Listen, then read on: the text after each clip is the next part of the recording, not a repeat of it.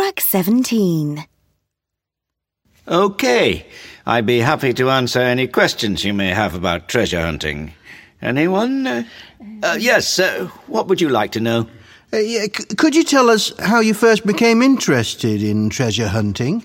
That's a good question. For most people, there's a story behind the hobby. I was once involved in clearing out an old house. In the attic, hidden underneath some boards, I found a glass jar full of old coins. I also found a rare old magazine and a few other minor treasures.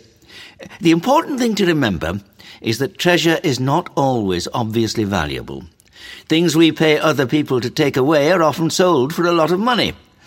My experience made me wonder what else could be treasure and where else I might find it. Yes? I was wondering if you could tell me how much this vase might be worth. I'm afraid I can't answer that right now, but I'll find out for you. If you send a photo and anything you know about it to my email address, I'll get back to you as soon as I can. Could you tell us about the law on treasure hunting?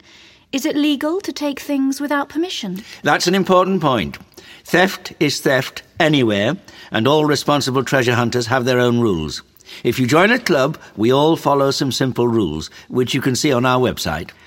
Where's the best place to begin treasure hunting? Well, it depends what you want to find.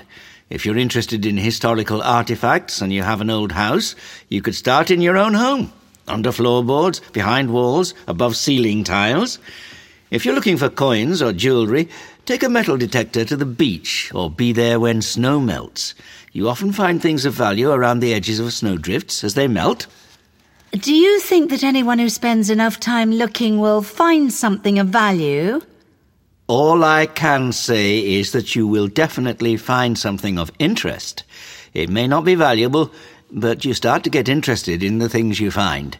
Everything has a story, a history. Where's the best place to look for gold? Oh, to be honest, I don't know the answer to that. If I did, I probably wouldn't be here. Personally, I'm not involved in looking for gold. If you're really interested in getting involved, the best advice I can give you is to join a club in your local area.